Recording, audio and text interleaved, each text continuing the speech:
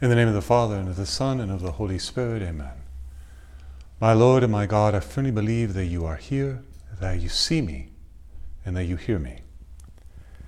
I adore you with profound reverence. I ask your pardon for my sins and for the grace to make this time of prayer fruitful.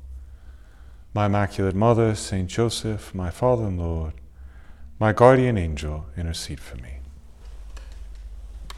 Having just explicitly told Jesus that we believe that he sees us and that he hears us, let's also very consciously turn our heart to him in a desire to pray, to listen, to be close, to be moved, and to do all of that very much in the faith and in the confidence that in this time of Lent, we are actually offered a genuine opportunity. That this isn't some sort of formalistic thing that just happens in the calendar as if we were on some sort of liturgical conveyor belt. And it's now been Ash Wednesday, we got ashes on our forehead, we ask one another, what are you giving up for Lent? And we wonder if we should give up chocolate or some other sort of thing, and a bit formalistic. But I'd like for us to, having made the effort to set aside this time on this weekend, to genuinely turn to God in faith and believe that he is present to you right now. And present to you means that he is before you, he is within you, expectant, desiring for you to turn to him, to let him come close to you. And for us to understand the nature of grace, the nature of God's active presence and before me in this expectant way, perhaps we need to have a bit more of the innocence of children who believe that things can actually change. And that we don't have the cynicism of our experience that makes us think that things don't really change. What's been is what will be. This is the way things are. I know how I am. This is what there is. Precisely the grace that we are being offered in this time of Lent is the opportunity to turn to him in a genuine, sincere way, in the confidence that he is actually, as I say, before me, within me, expectant. Let us believe that I can choose to be with him, to allow him to be with me, and that this can be right now. This is the point. So often the prophets, we hear it often in Mass, if today you should hear his voice, harden not your heart. If today you should hear his voice. And perhaps one of the more frequent ways in which we distance ourselves from God is simply procrastination of a sort. Imagining that there'll be a better moment when I'm less busy, when I'm more focused, when I'm in a better mood, or we don't even know when that, whatever. Something better is going to happen if we can't even name it. But now, in God's presence, now having set aside time this weekend, I invite you to try and open yourself up to the possibility that this is a time of grace and that all you have to do is surrender to him. That really is the effort, if you like. The effort to get out of the way. And in the process, perhaps in ways that you couldn't have imagined beforehand, in ways in which you aren't kind of fully expecting, discover the kind of life and the kind of peace that comes from actually having Jesus very close to you, very intimate with you. And almost guaranteed it's going to be significantly different than what you imagine right now. But that's what we need to open ourselves up to. To try to help us in this, I'd like to come back to some words that I've used before and considered in other meditations from Pope Francis. Some years back now, when he was in Assisi in Italy and considering the life of St. Francis. And he was, in his homily, made a reflection about what we can learn from St. Francis's life. And he said, what does St. Francis's witness tell us today? What does he have to say to us, not merely with words, that is easy enough, but by his life? The first thing he tells us is this, that being a Christian means having a living relationship with the person of Jesus. It means putting on Christ, being conformed to him. Where did Francis's journey to Christ begin? It began with the gaze of the crucified Jesus, with letting Jesus look at us at the very moment that he gives his life for us and draws us to himself. Francis experienced this in a special way in the church of San Damiano as he prayed before the cross. On that cross, Jesus is depicted not as dead, but alive. Jesus' eyes are not closed, but open, wide open. He looks at us in a way that touches our hearts. The cross does not speak to us about defeat and failure. Paradoxically, it speaks to us about a death which is life, a death which gives life, for it speaks to us of love, the love of God incarnate, a love which does not die, but triumphs over evil and death. And this is where Pope Francis now brings these considerations to a focus. When we let the crucified Jesus gaze upon us, we are recreated. We become a new creation. Everything else starts with this: the experience of transforming grace, the experience of being loved for no merits of our own, in spite of our being sinners. To let crucified Jesus gaze upon us. Now, as you and I hear those words, we may be tempted to think that we're talking about something passive. Is something lazy, maybe, for those of us who are a little bit more stern with ourselves. And to say, well, if I need to really live Lent well, if I need to be a good Christian, surely, I don't know, I got to do more. I can't just let Jesus gaze upon me. It sounds too soft, maybe. But what I would simply suggest is if you really try to do it, you'll discover it's actually not easy. It actually does require an effort. And perhaps part of that effort is the feeling of being afraid of letting him look at you as you are. That hesitancy of eye contact. That almost instinctive way in which we look the other way. Perhaps even a little bit more deeply as you try to let Jesus gaze upon you, you might discover a concern that if he were to look at you, he would turn away in disappointment, frustration, or perhaps even anger. And therefore, there can be an unwillingness to let ourselves be seen. And that the faith that we have to make an effort to foster is to believe that God is not like us. He does not love the way that we love. His love is pure gift, pure donation. It is healing mercy. And the more that we allow it to come in, the more we allow him to gaze upon us, the more that mercy and that grace integrates us, it brings us together.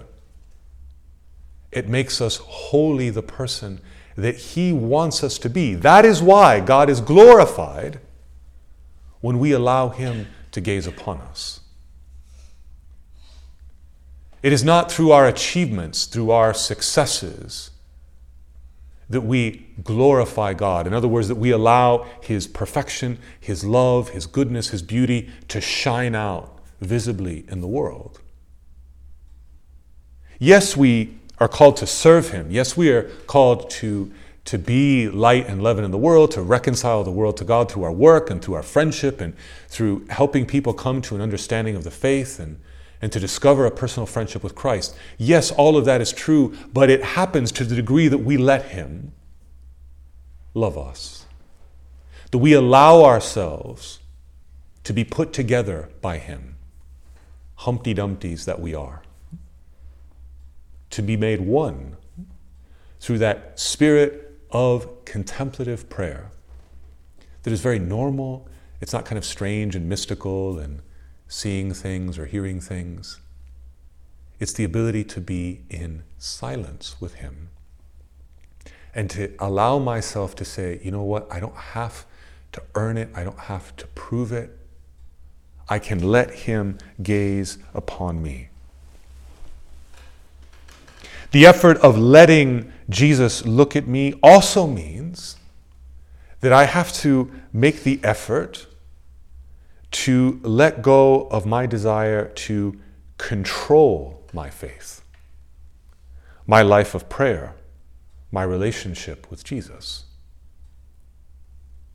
And there's not a single human being on the face of the earth who doesn't like to be in control. This is why if you're falling out of a plane or something, you panic, right? Because you're out of control.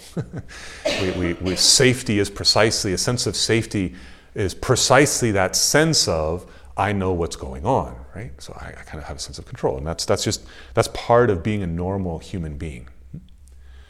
But God is inviting us by elevating us to the ability of being loved by Him and loving Him back, that instead of simply relying on our normal human way of doing things, we start acting on the basis of faith, which is to trust because He's the one who calls us.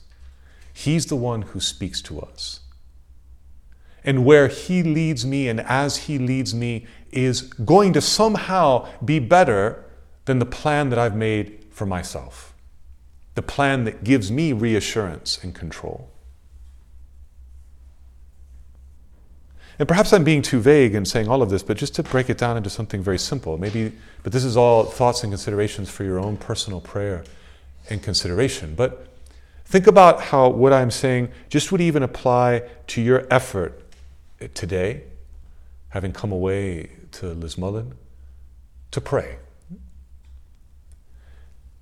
Maybe, and I think it's the most normal thing, it happens to all of us to some degree, you have an expectation of what that should feel like, what that should look like, what it should involve. And that expectation is the expectation by which you judge yourself. Am I praying well? Is this good? Is it not good? But a bit what Pope Francis is encouraging us to do, and he's taking us to the heart of the gospel, is to say, okay, well, look, we're kind of always going to have that expectation. We're going to have that standard, but just park it a little bit, set it aside, and have the much deeper reassurance of relying on God's goodness. The fact that He loves you in a unique, unrepeatable way.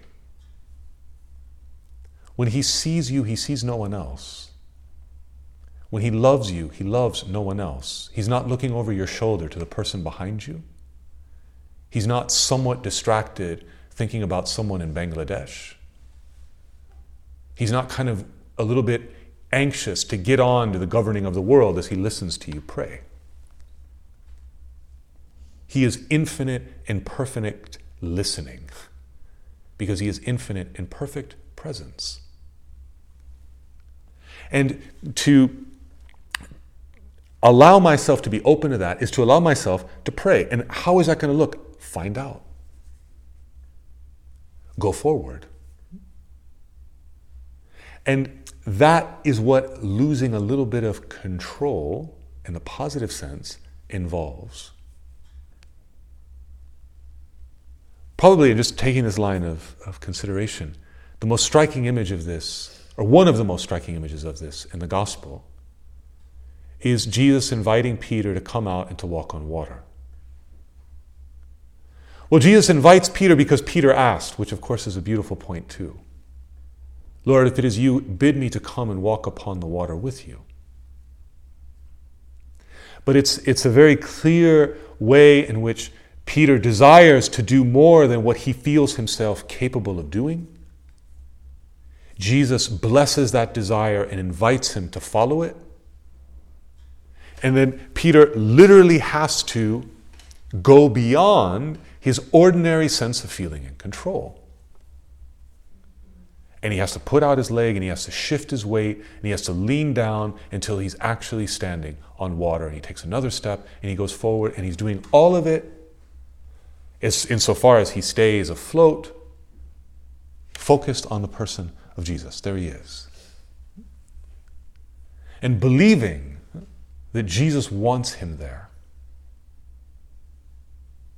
Believing that Jesus wants him there. That's another important part of letting Jesus gaze upon you. Believing that he wants to.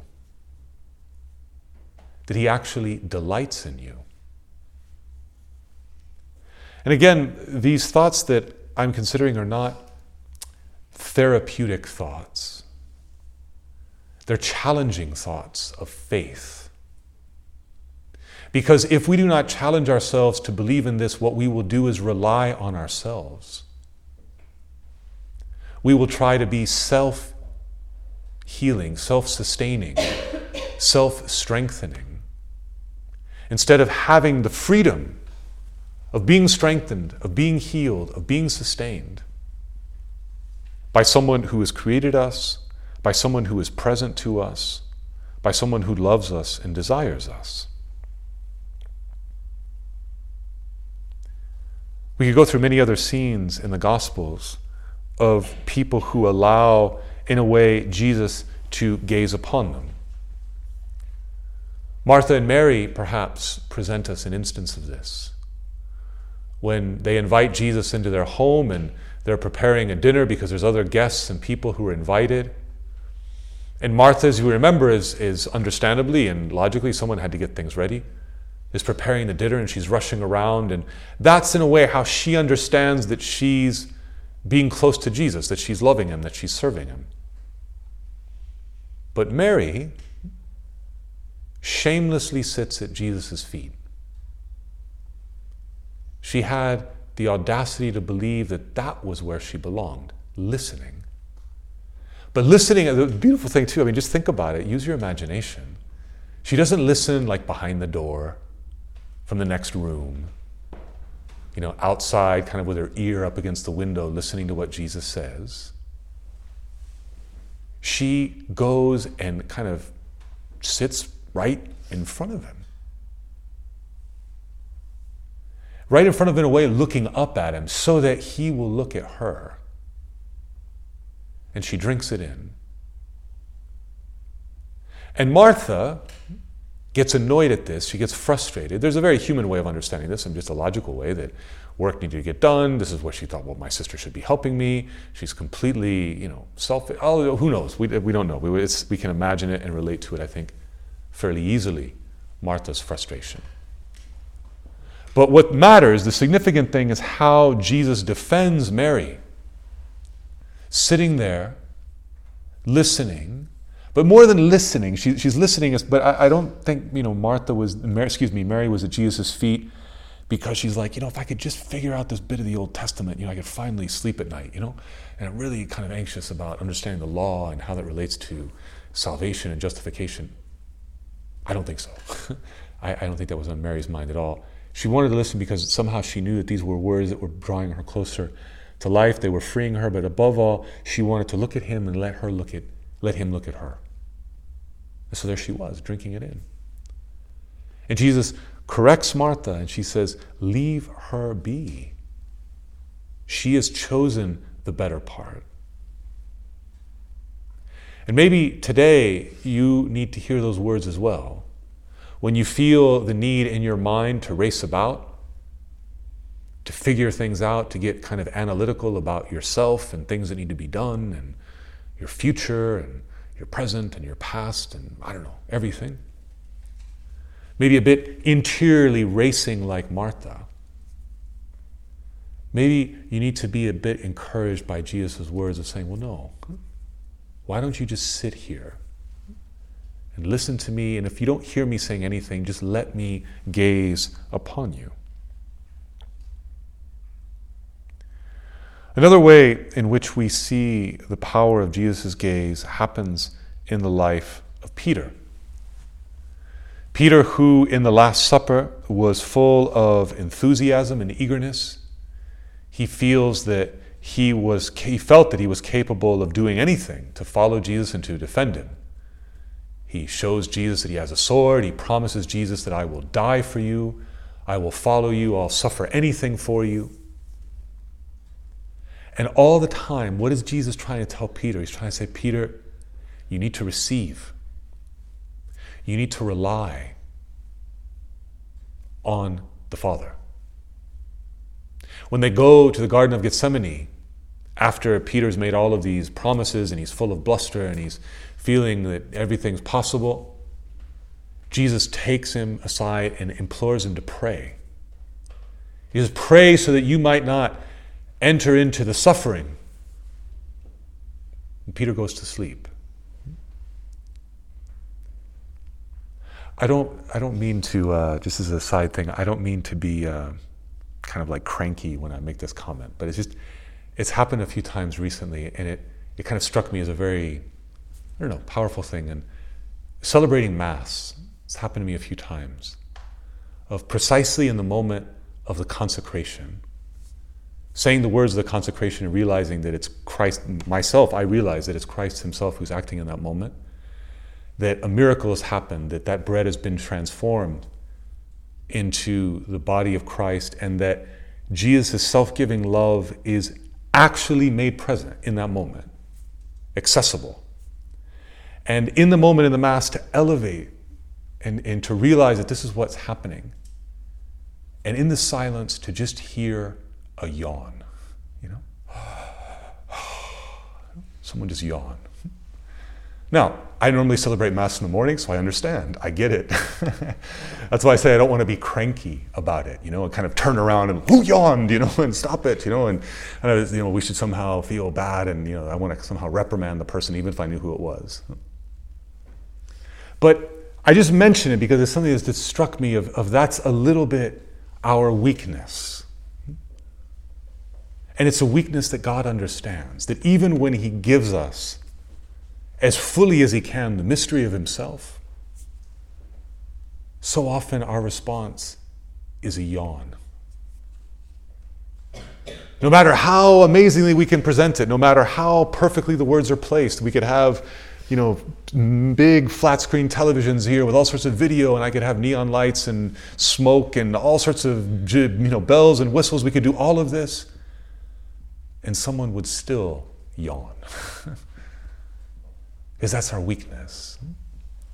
And I say all of this for us to be humble about it. For us to be humble and say, Lord, I would like to be able to love the way that you love me. But I need to rely on you. I need to let you come in. And when I do yawn, when I get distracted, when I don't feel much, when I feel a little bit disappointed with myself, respond humbly. And that humility is the simultaneous recognition that I'm a yawner, but I'm also someone who wants to be loved and to love. And that both of those things are true. And I'm going to give more weight, more importance to the fact that I am someone who wants to be loved and to love. And I believe that in turning to him and in a life of prayer, that's how I can live that to the full. Turning back to Peter, and with this we can bring our this moment of prayer to a close. Peter falls asleep. Peter loses it when actually the Roman soldiers appear. He loses it because, if you remember one of the gospel accounts, he just starts flailing around with his sword, and he just accidentally hits some poor innocent servant and kind of chops off his ear, which is kind of very clumsy, the whole thing. And Jesus heals the servant, and basically Peter couldn't have made a poorer show of himself, in all in all ways. And he runs away in confusion. And then as if that wasn't bad enough, then he follows Jesus a little bit. He's trying to stay close, but then he goes and he's with the servants as they're trying to warm themselves around the fire. And they say, were you with him? And he denies it, and he betrays Jesus. But he betrays him in the way that Jesus has said, you're going to betray me. And the rooster's going to crow, and that'll be the sign to remind you of what I said. And the rooster crows, and Peter's heart is ripped in two. But then one of the gospel writers tells us that what happens, and it's not very clear the logistics of it, but somehow Jesus was moving from one place to another, and he turned and he looked at Peter. And Peter let Jesus look at him. It's very, very important that this idea of letting Jesus look at us is even more important when we have fallen, when we've sinned, or just when we've just been ignoring him for a long time. Ignoring him because we've been caught up in other things, because we've been too busy, because we've been stressed out, because our heart's just been kind of in a knot just because of perhaps a tension that we've been in. We can come to an awareness that I have grown far from him in some way. And it's precisely then that as Peter let Jesus look at him, we need to do the same and recover that peace and that serenity. And this is why Peter responded differently than Judas. Peter let Jesus look at him, and he was born anew, and he became Peter, stronger, the rock. Judas did not let Jesus look at him. He turned away in shame, and that shame very quickly disintegrated into despair, and he separated himself. Judas did. Mary, our mother, is very eager, precisely as a mother, as someone who cares about us and who wants what is best for us and wants to nurture us, wants us to allow Jesus to look at us, to allow him to contemplate us, to consider us. And she wants to maybe perhaps help us unspool a little bit, to untangle the different knots that we might have inside that prevent us from doing this. Because again, I'm not talking about this isn't an exterior physical thing where it's enough for you to just sit there on that bench and just kind of look at the tabernacle. It's a start, but it's an interior process of allowing that process to happen. And Mary, another image that Pope Francis is very fond of, Mary the untier of knots. Well, let's let her untie those knots. Help us, be with us to untie them so that we can more freely allow that loving gaze to enter us, to allow that mercy to come in and to heal us, and in this way, live the grace of Lent in a very profitable way. I thank you, my God, for the good resolutions, affections, and inspirations you communicated to me in this meditation. I ask your help to put them into effect. My Immaculate Mother, Saint Joseph, my Father and Lord, my guardian angel, intercede for me.